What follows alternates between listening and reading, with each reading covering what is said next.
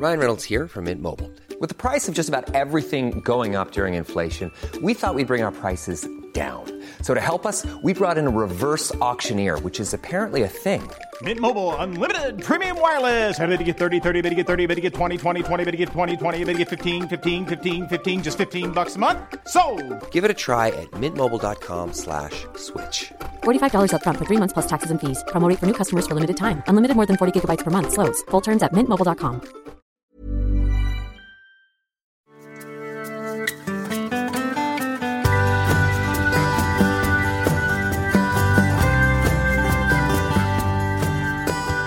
Man kollar i kalendern, just det.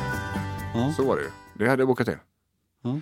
Kan jag vara så att de vardagarna som blir väldigt intensiva. Just det. Det var det här som skulle hända idag, ja. Redan den här dagen. Ja, precis. Jag brukar göra så här att jag har ingen... Jag vet vilka tider dagen ska igång. Och i regel så tittar jag inte på det förrän på morgonen. Vad det är som ska hända. Om det inte är någonting större jag vet. Så jag måste förbereda sådär. Att det är en plåtning eller man ska göra ett möte eller sådär. Då brukar jag ha koll.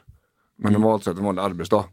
Där det blir för mycket för mig att göra det på kvällen efter en lång arbetsdag.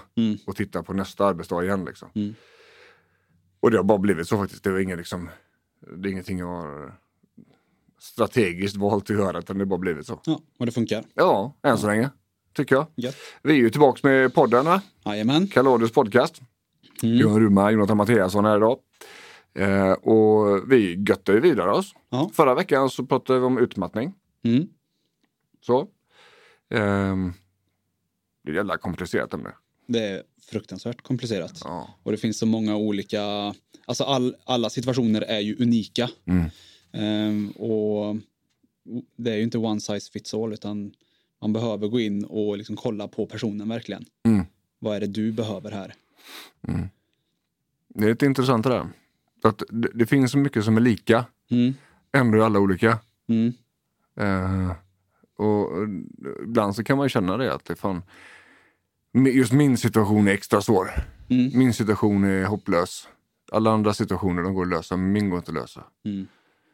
Det där är intressant faktiskt. För att, precis som jag sa, på samma sätt som allting är olika.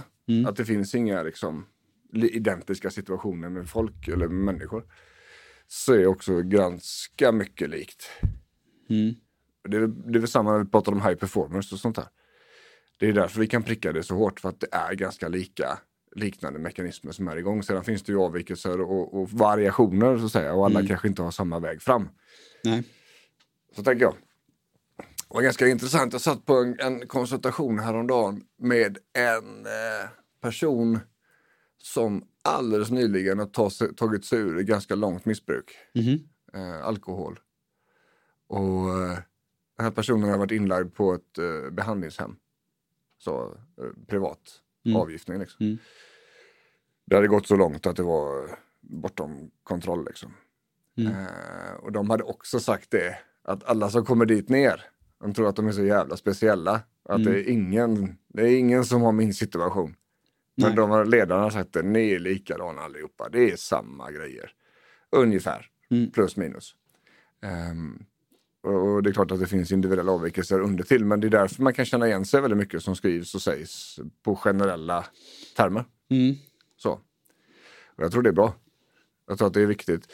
Och när man pratar psykologin så många av terapierna vill ju då konceptualisera. Som det heter. Att man skapar någon form av behandlingsplanering. Och vi ska köra det här spåret. Och så hålla sig till det här spåret. Inte testa allting hela tiden. Nej. Utan men har du problem med ångest i vissa situationer, så ska vi försöka skapa ett paraply runt det där. Och gå vissa spår hela tiden. Annars så blir det så jävla komplext. Och då får man testa det ett tag. Och ibland så funkar det direkt, ibland så får man byta koncept. Då har man tagit hand om det första, för man går på det andra liksom. Så det är väldigt på samma gång, psykologi kan vara lite grann sådär på samma gång som alla är fullständigt olika. Ja. Alltså 100% olika. Så är det också väldigt, väldigt många ungefär samma. Det blir ju det är ju samma samma beteende kan man ju säga. Liksom, det uttrycker sig ungefär på samma sätt. Ja. Men anledningarna kan vara olika. Ja, och det gäller att klustra ihop det liksom. Ja. På något vis. Och mycket av det vi pratat om innan, det kommer ju in idag också. Så. För vi ska ju prata om relationer idag. Ja. Och allt det vi pratat om innan för individen, det tar man också med sig in i relationen. Tänker jag. Vem man är, vad man gör, hur man hanterar problem, hur man instinktivt vill prestera för att man vill njuta av sitt liv. Utmattning är också en faktor i relationer. Och det blir ju väldigt lite komplicerat så när en är utmattad, andra är det inte. Vilket ju ofta är fallet då. Nu blir det kanske annat om bägge två är utmattade. Då har vi en helt annan situation i det hemmet. Men vi ska prata lite grann om relationer idag. Det är ju intressant, alltså det är ju så himla komplicerat tycker jag. För vi har ju alla olika, som du säger, olika erfarenheter. Vi har formats av olika situationer. Och sen så ska vi mötas två helt olika. Olika universum. med samma intressen och anledningen till att man blir ihop. Och sen så hanterar man saker på så många olika sätt. Och det här kan ju liksom clasha. Alltså... Worlds colliding liksom. Ja, precis. Ja, så är det. Och det är väldigt... alltså vi får ju... Ska man säga... Vi har ju väldigt, väldigt mycket relationsprat nere på Kalarius. För att så fort det kommer in en person till oss som inte lever ensam så har de en relation. Va? Absolut. Man kan också ha relationer till andra människor. Man behöver inte leva med dem. Man behöver inte vara kärleksrelation. Nej. Det kan vara relation till en mamma, det kan vara relation till en arbetskollega, det kan vara relation till kassörskan på ICA liksom. Ja. Ett utfluget barn. Det kan vara allting. Och jag tror att vi kommer landa lite, vi kommer nog hoppa lite emellan det där då. Men det finns en amerikansk psykolog som heter John Fisk som skriver väldigt mycket om relationer. Och han menar på att det är 2 faktorer som måste vara uppfyllda för att förtroende, eller för att relationen ska vara fungerande. Och det ena är förtroende och det andra är engagemang. Om inte de finns, om någon av dem är påverkad så kommer det vara svårt att ha relationen. Om det inte finns något av dem så har du ingen relation. Okej. Så är det. Och jag sprang på hans böcker när jag skrev min senaste bok. Det blir ju när man skriver sådana här böcker som jag pysslar med så läser man, alltså den processen, den är ju typ 1000 gånger intensivare än en utbildning. För att när man hittar någonting man vill skriva om som man tycker är spännande så kan man inte bara skriva det man själv tror man vet. Nej. Utan då måste du ha med de här gubbarna som har hållit på med det här i 45 år innan dig. Och då springer man på fruktansvärt mycket bra material. Och en hel del skit också ska jag säga. Men just John Fisk galet bra alltså. Och ju mer jag tänker på det här, förtroende och engagemang liksom. Och nu har en kompis som inte hör av sig. Som bara hör av sig när han behöver det. Yes. Som så är inte han klassad som din bästis. Nej. För han hör ju bara av sig när han behöver det. Ja. Och vi vänder på det igen. Han kanske hör av sig när han behöver det. Men du vet att han liksom han ljuger för dig. Han berättar saker som du har anförtrott dig till honom. Det berättar han för en annan person. Eller lägger ut någon grej på nätet. Eller du vet sådär. Det finns inget förtroende där. Nej. Och då är det också väldigt svårt att få en relation. Alltså med en person som bryter ditt förtroende kan du liksom inte ge det tillbaks till. På det sättet. Nej. Sen kan man jobba med förlåtelse och gå vidare om det är enstaka situationer och så vidare. Men om det här är ett kontinuerligt beteende så är det en jätteproblematik för relationen. Så ju mer jag har tänkt på det här, förtroende och engagemang, ju tydligare blir det. Så jag har ju kompisar där både förtroende och engagemang är 100%. Ja, men det är också de som är närmst. Det är där jag har min närmsta krets liksom. Och jag har ju som tur i livet, jag har ganska många i den kretsen. Men det är ju inte alls ovanligt att människor bara har en sån. Nej. Eller 2. Ja. Jag läste någonstans, jag kan inte återge källan, men jag tror det var när jag skrev boken att en normal människa, en normal vuxen person har någonstans mellan 1 och 3 nära vänner. Totalt. That's it. Och då får man ju också, om man tycker att man är mycket ensam och sådär, man har för litet umgänge, så får man fundera på hur många vänner har du egentligen liksom. Om jag har bara 5, men han där borta verkar ha 10. Ja, fast det är ju inte säkert de har samma kvalitet av vänskap som du har med dina få. Nej, liksom. precis. Så det där är ju någonting, och jag tänker att det blir ännu tydligare när det är en kärleksrelation då. Förtroende och engagemang. Om man är tillsammans med någon som inte ger in samma sak i relationen som du gör, så engagemanget är dåligt. Det blir ganska snabbt konstigt liksom. Och om man är ihop med någon som ljuger och kanske är otrogen och sådär, då är också förtroendet skadat. Hur ska vi reparera det liksom? Och då kommer vi tillbaka till den grundfrågan som jag alltid ställer mig. Ska vi verkligen reparera det? Ja. Är det meningen? Och i så fall varför? Jag är ju så jävla brutal när jag sitter med mina patienter. Varför? Varför ska du reparera det här? Ja. Så de får svara på varför. För att om det finns någonting där liksom, att ja, men det finns ju en rad olika variationer som skulle kunna göra att man skulle verkligen inte vilja släppa den här personen. Ja, okej. Men då får vi ju bestämma oss för det. Och så att vi jobbar på det då. Så att vi inte... För många relationer är ju sådana här kärleksrelationer då, att det har hänt saker, det finns ett dåligt engagemang och det finns kanske också förtroende som är brutet eller inte. Men ska man börja jobba på de sakerna så kommer det krävas insatser från bägge håll, va? Och då måste man ju veta att man faktiskt vill det. Ja. Tänker jag. Ja.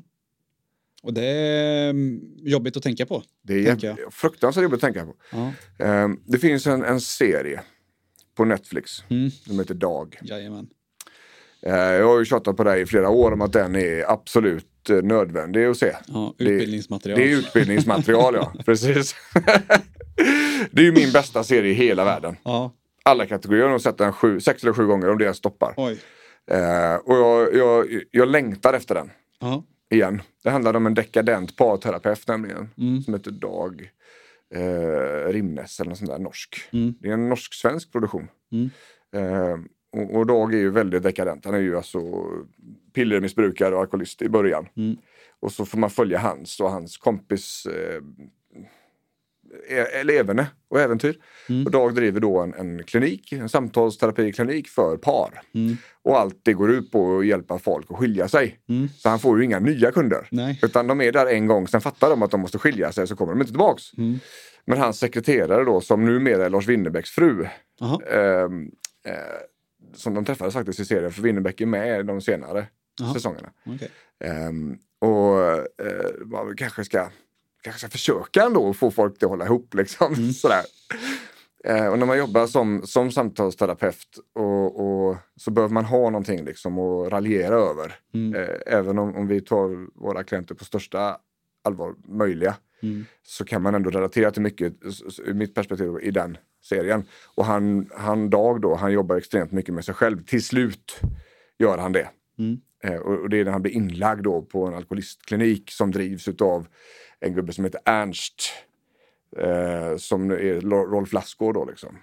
Och det är så mycket djupa filosofiska diskussioner, det är så mycket smarta relationsgrejer, så även om det är liksom mörk humor över alltihopa, så är det fruktansvärt genomtänkt. Så man vet att det är i alla fall 1, 2, kanske 3 separata terapeuter som har varit konsulter till den här serien. För att de är så fruktansvärt spot on. Och det hörs också att de har tagit situationer ur verkliga livet. De har liksom ett par som sitter där då, att hon liksom har barn och sådär, och han vill bara vara i fred. För att det var efter barnen som det blev konstigt. Och bästa stunden i hans dag, hans vardag, är de här kvarten på väg hem från jobbet, för då får han vara själv. Och just den grejen är någonting vi springer på här så jävla ofta. Så att det kommer upp grejer där som man hör att det här är alltså från terapisittningar. Det är 100% alltså. Och allt runt omkring talar om att de här sitter folk liksom, som jobbar med det här väldigt professionellt och har gett råd att säg så här. Det här är rätt nu liksom. Och ni två ska göra så här. Så det är antagligen klippt ifrån journalen någonstans. Och lite omarbetat sådär. Så det blir väldigt autentiskt. Så just Dag kan jag rekommendera. Jag funderar på att skriva till norska regeringen för att få dem till att starta den igen. För den är färdig, nämligen. Den är färdig. Och så den har på nacken nu, men den håller fortfarande. Och det är mycket sådär, alltså, varför ska ni vara ihop liksom? Varför gör ni det här? Varför helvete, ni har levt ihop, ni har levt liksom i en död relation i flera år. Ingen utav er kämpar ju längre. Nej. Ingen bryr sig. Nej. Varför är ni tillsammans? Svara mig. Och så blir det helt tyst. Men det är ju bekvämt är det ju. Ja, det är det är ju bekvämt om man, som vi har pratat om tidigare, att man gärna gör saker och ting som man har alltid gjort. Ja. Även fast det inte är kanske konstruktivt. Ja, så är det. Bättre än känt helvete än okänd himmel, va? Precis. Så är det. Och det är väl jag tycker det allra tydligaste relationen någonstans. För ofta är det the slow kill. Det vaggas ju in. Det blir ju inte dåligt över natten om det inte är en otrohetsaffär eller någon uppenbar konflikt där ett stort oengagemang uppenbarar sig. Eller sådär. Så är det ju ofta någonting som blir sämre över tid. Så. Och kärlek är ju lite grann så här att det är ju det vackraste som finns. Men det behöver näring. Absolut. Det lever inte själv. Nej. Och är inte du beredd att ge det engagemanget in i en relation, eller att ta det engagemanget, alltså ta emot det engagemanget, det kan ju också vara en grej. Men ge och ta kärlek, det är liksom en grundförutsättning för att en kärleksrelation ska fungera. Och jag hade en kompis som jag hade stökig privat period. Så satt vi nere vid köksbordet och så sa han så: Björn, för fan, kärlek får aldrig kosta. Nej. Och det satte sig liksom. Det får aldrig kosta. Du ska vilja ge. Du ska ha mycket att ge. Du ska också ta emot mycket. Du ska också ta emot det som ges dig. Så du kan ju inte ge en sak och sen inte ta emot andra. Det blir fel också. Men du får aldrig ligga på minus i en relation. Nej. Det funkar ju inte så. Nej. Och det blir ju så fruktansvärt klart då för mig. Att nej, just det. Jag ligger på minus hela tiden. Det hämtar aldrig upp sig. Det är plus minus noll vissa dagar. Men sen är det skit resten liksom. Och när det dåliga börjar ta över så får vi större och större problem. För att ju mer du tänker på detta, ju större blir problemen. För att de tar ju mer och mer plats i huvudet ju större de blir. Till slut så räcker det inte med de här guldkornen i en relation längre. Utan nu är allting bara dåligt. Och när de här guldkornen kommer, kanske en enskild dag eller en enskild händelse, då avfärdar hjärnan dem liksom som dödsryckningar eller som smulor utav det som borde vara liksom. Hur menar du avfärda? Nu hängde alltså jag tänker så här att om det har gått så pass långt att merparten av relationer är dålig, sen så kommer det någonting som är bra. Våra hjärnor är ofta så att vi fokuserar ju just då på den grejen. Så glömmer vi bort allt som är dåligt. Men det kommer ju en break-even någonstans där inte ens de guldkornen funkar längre. Och där tänker jag att där är vi på ett sluttande plan ganska så snabbt. Så. Jag tänker att vi har redan höll på att falla redan. Bara att vi inte har märkt det. Kan vara så faktiskt. Jag är helt benägen att hålla med dig. Jag tror att lavinen i alla fall påbörjar. Ja.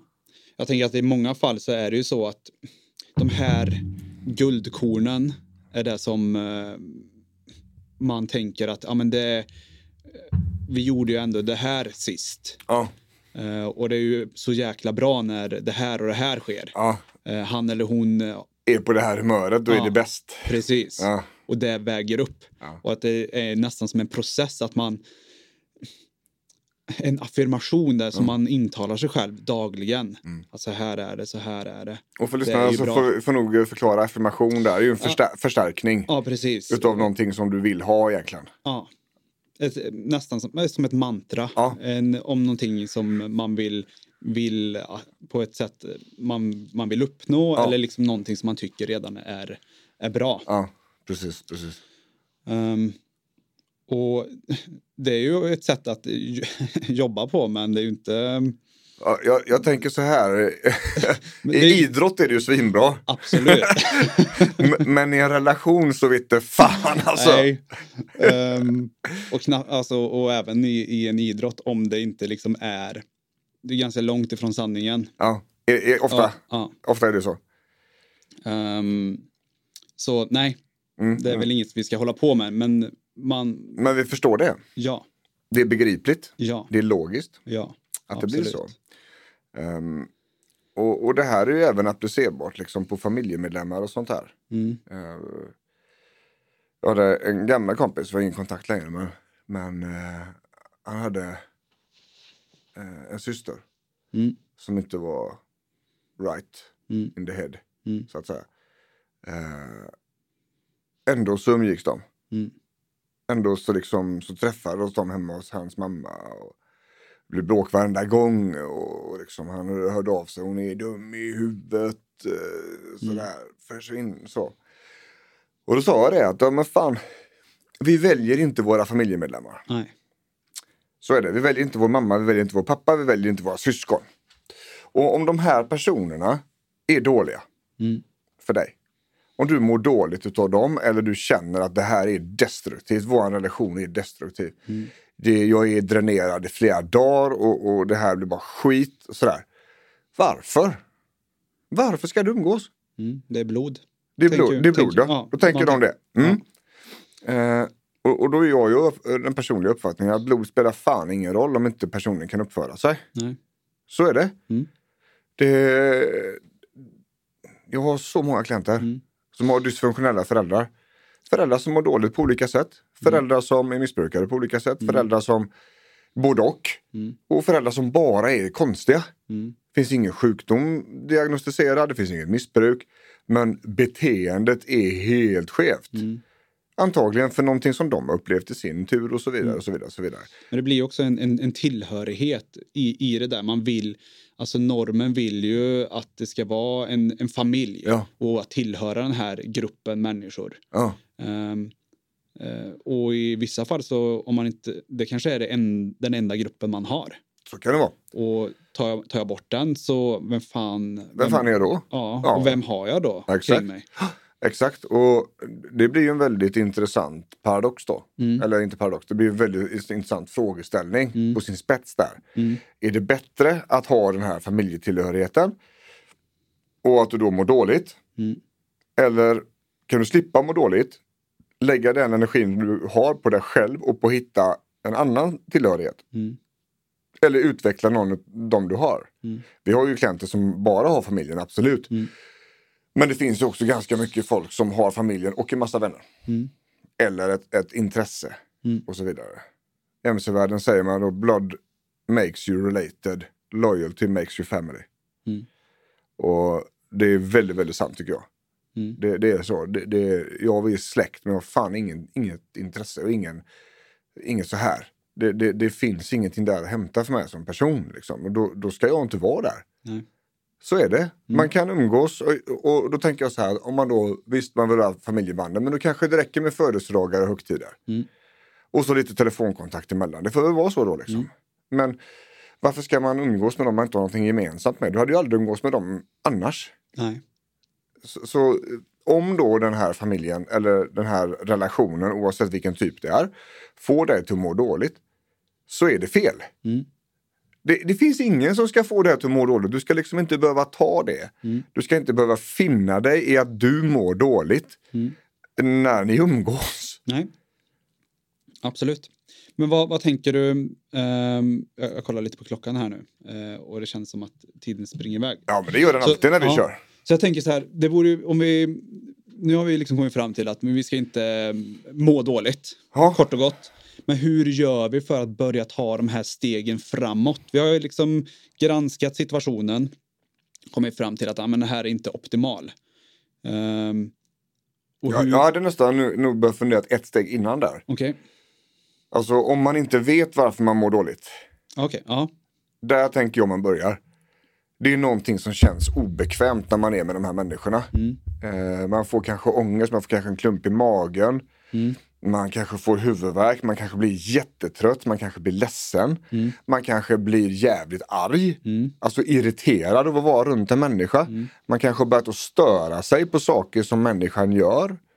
Precis. De här, det är mer det är praktiska saker som talar om för mig då som terapeut att men du ska inte, alltså den här relationen, den tar mer utav dig än den ger.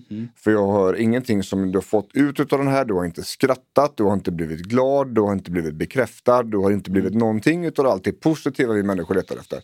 Utan du har bara bajset. Där tänker jag att man ska börja smaka på det. Ja, det är dåligt. För då har vi tittat på våra egna känslor, vi har validerat upp dem och talat om att det här behövs. Alltså jag behöver annat än vad jag får i den här relationen. Det tänker jag är steg 1 liksom. Och sen steg nummer 2 är ju att någonstans besluta sig för är det värt det eller inte. Kan jag tänka mig och känna och göra så här i flera gånger framåt. I mina känslor. Vill jag må så här varje gång jag träffar personen? Ja, precis. För det kommer nog inte bli bättre själv. Jag skulle säga sannolikheten att det här blir värre är snarare större än att det helt plötsligt ska bli bättre. Och då får man ju fundera, är den här personen som måste vara runt mig? Måste han inte det så kanske man ska avstå. Eller i alla fall begränsa umgänget tills minsta möjliga. Eller så får man nog fundera på, men det kanske är jag då.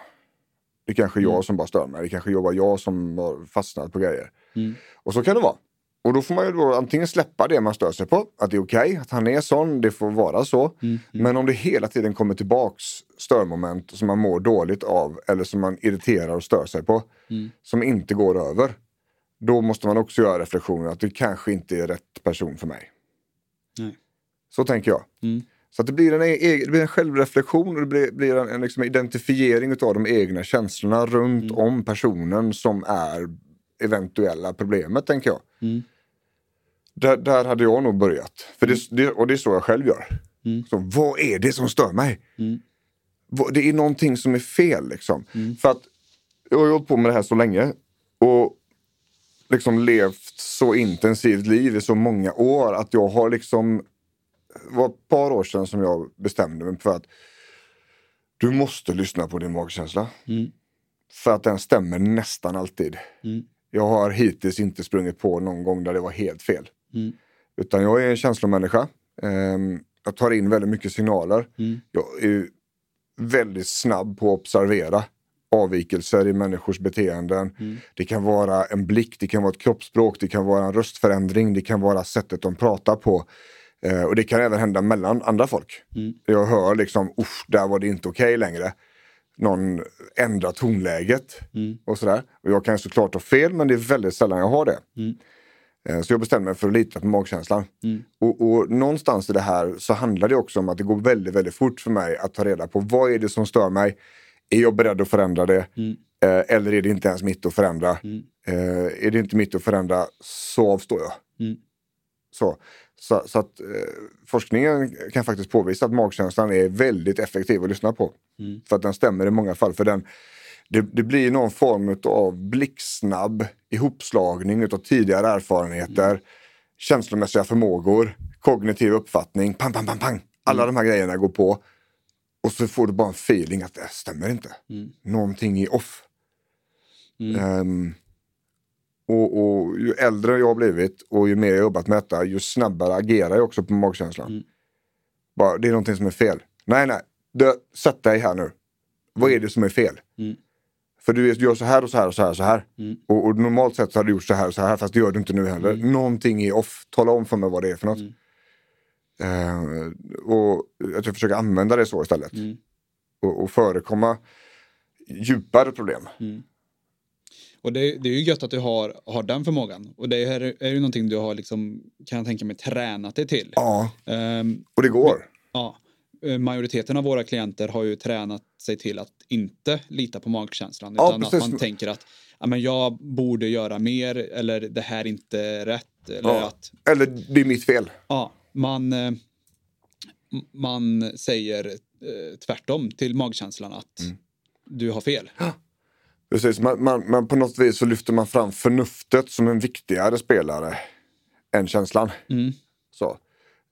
Och de här två måste ju mötas någonstans. Det är ju det där medvetna närvaro. Mindfulness pratar jag om det. När känsla och förnuft går samman. Så blir det ett litet fönster där. Där man får då vad man kallar för wise mind på engelska. Eller inre visshet på svenska. Tycker det låter så jävla... Det låter så flummigt.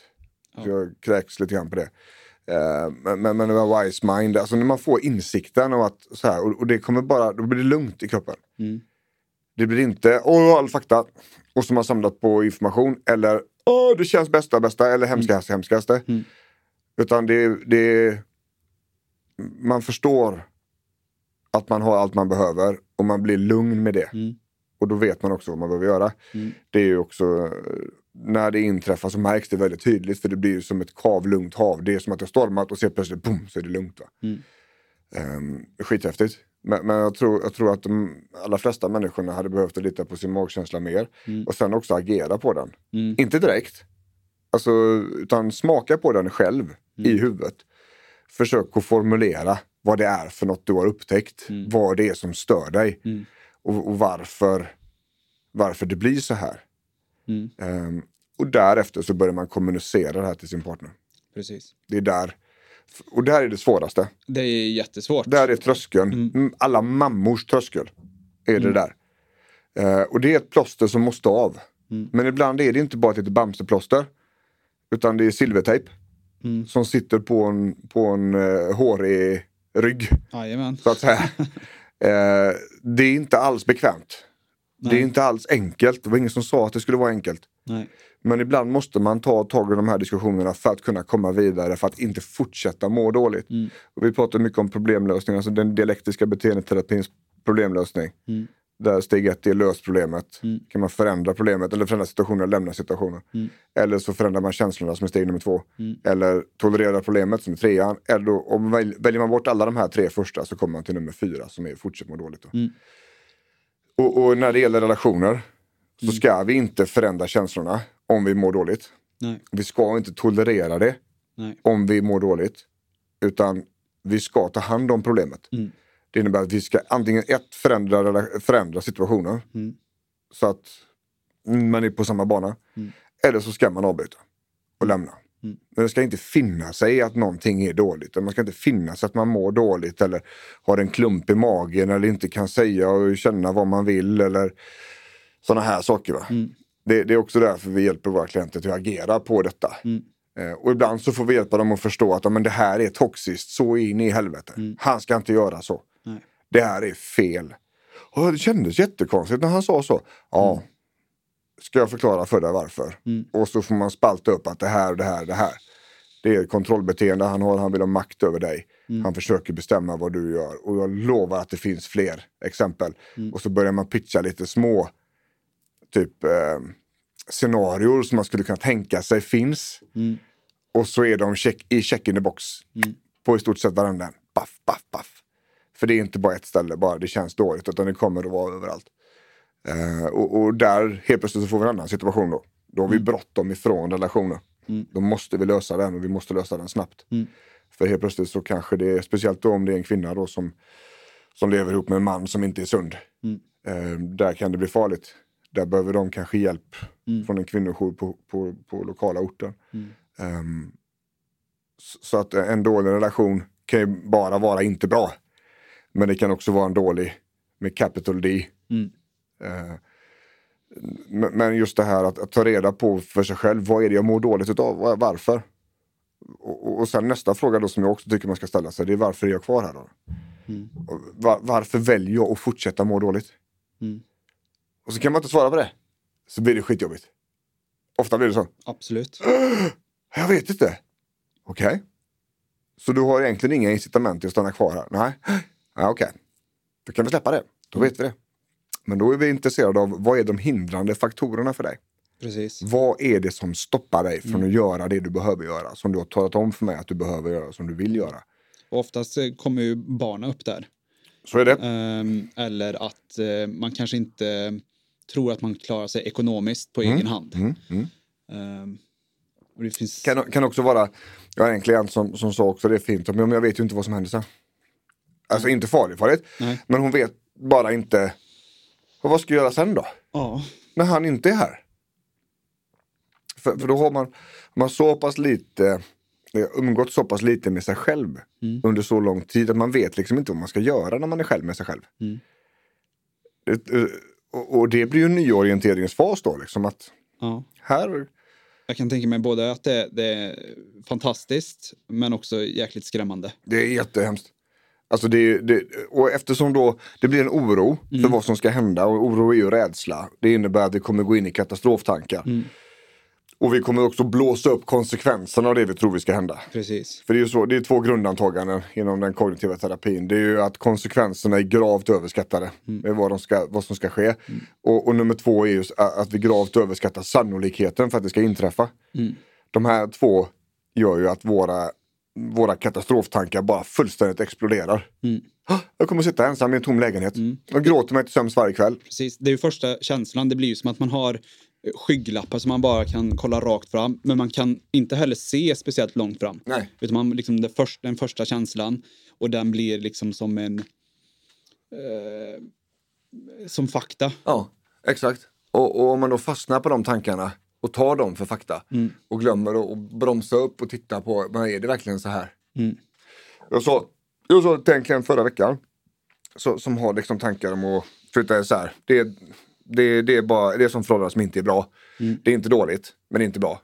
Där finns liksom ingenting i det. Nej. Det är typ 2 polare som alltid är luven på varandra, som bor ihop. Så är det. Det finns inget sex, det finns ingen intimitet, det finns ingenting. Utan det är mer typ av konflikter och en gemensam kyl. Ja. Det är typ så. Men liksom, vad tror du ska hända? Vi säger nu att idag är det fredag. Vi bestämmer idag, du flyttar imorgon. Vad är det som är annorlunda imorgon jämfört med idag? Det är att du inte bor i samma lägenhet som honom. Men du har kvar samma kompisar som du hade idag. Du har kvar exakt samma umgänge. Förutom eventuellt med honom då. Det är det enda som kommer att hända. Ja, just det. För man tror alltså hela världen, hela korthuset ska rasa ihop liksom. Just i det caset då. Sen kan det såklart vara så här att om det är en farlig relation, då har vi helt andra premisser som vi måste tänka på. För då kanske vi inte ska umgås med de andra människorna heller, för det är kanske där han hittar sin information. Precis. Att han försöker trycka till henne via de andra kompisarna då, va? Och det finns ju så mycket dåliga situationer där ute som är farliga, som man inte ska reda i själv. Utan när man ska ha liksom en kontakt hos en kvinnojour. Och liknande då, va? Koppla in liksom externa personer.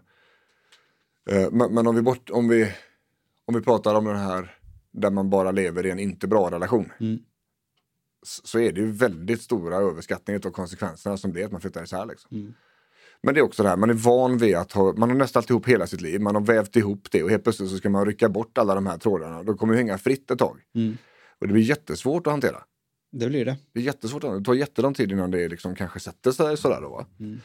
Men jag tycker någonstans att livet är fortfarande alldeles för kort för att leva i dåliga relationer. Och börja ställa i frågan varför? Ja. Varför? Ge mig ett bra svar. Absolut, då ska jag hjälpa dig in i döden och se till att den här relationen funkar. Och vi ska få in honom i detta också. Vi ska se till allting det bästa.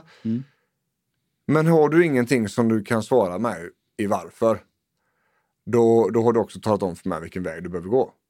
Då är det den vägen vi går. Då är det där jag hjälper dig. Så att det är där man börjar någonstans liksom. Svara mig varför. Varför? Vad är anledningen till att du kämpar med vad försöker du hålla livet lik för? Eller är det så att men det är inte ett likt, utan det är bara vi har tappat bort varandra lite grann liksom. Ja, men då så, perfekt. Då hittar vi strategier för att hitta tillbaka till varandra. Jättebra, inga problem, kör vi. Men det är just den här första frågan, varför? Varför går jag runt och mår dåligt? Måste jag ens må dåligt? Är det här meningen med livet liksom? Så tänker jag. Ja. Och så enkelt kan det vara. Jag tänker så här att många psykologiska grejer kan bli fruktansvärt avancerade och jättedjupa. Men alla behöver inte bli det. Nej. Det här skulle kunna vara en sån sak som faktiskt inte behöver vara fullt så svår. Nej.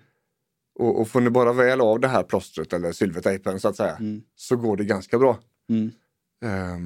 Och är det så att det blir backfire, att personen inte vill prata om detta eller inte tycker att det är ett problem eller eskalerar problemen ännu mer, ja men då vet du ju. Ja. Då har du ännu tydligare liksom kvittorna på att ni måste ju säga. Och så är det bra med det. Det behöver inte vara så jävla allvarligt, det är bara en relation. Det är så, det är bara en relation liksom. Det finns ingenting som gör att du måste vara knuten till den här personen i resten av ditt liv. Det fanns ju en tid det var så. Man skilde sig inte no matter what. Nej. Alltså 40-talisterna. Det är ju kaos.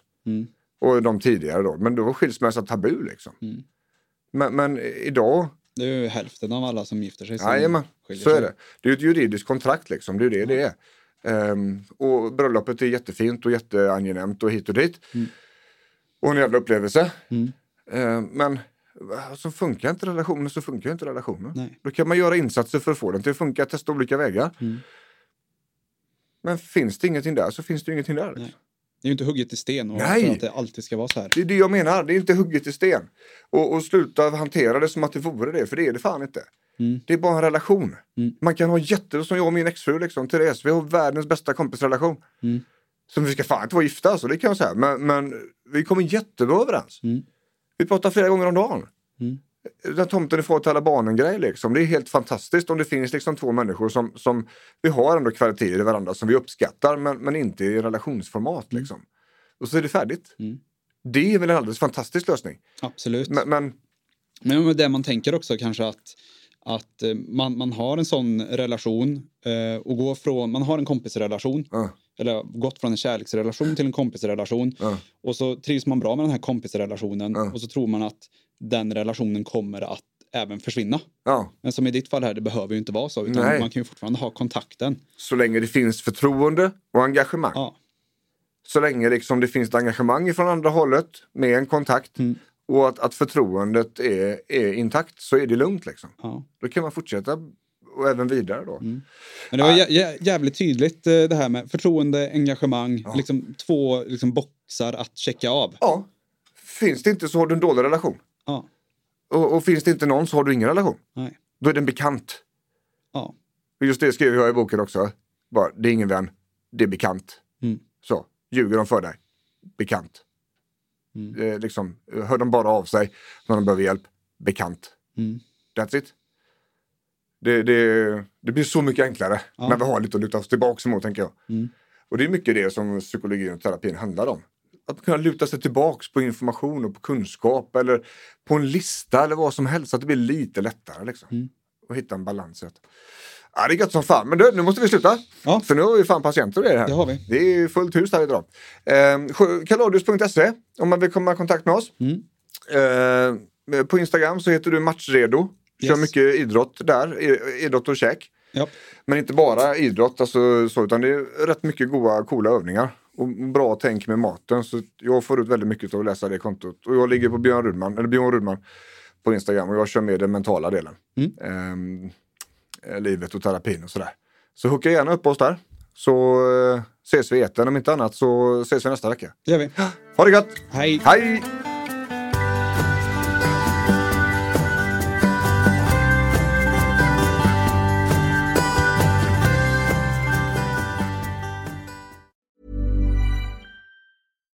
Hi, I'm Daniel, founder of Pretty Litter. Cats and cat owners deserve better than any old-fashioned litter. That's why I teamed up with scientists and veterinarians to create Pretty Litter. Its innovative crystal formula has superior odor control and weighs up to 80% less than clay litter. Pretty Litter even monitors health by changing colors to help detect early signs of potential illness. It's the world's smartest kitty litter. Go to prettylitter.com and use code ACAST for 20% off your first order and a free cat toy. Terms and conditions apply. See site for details.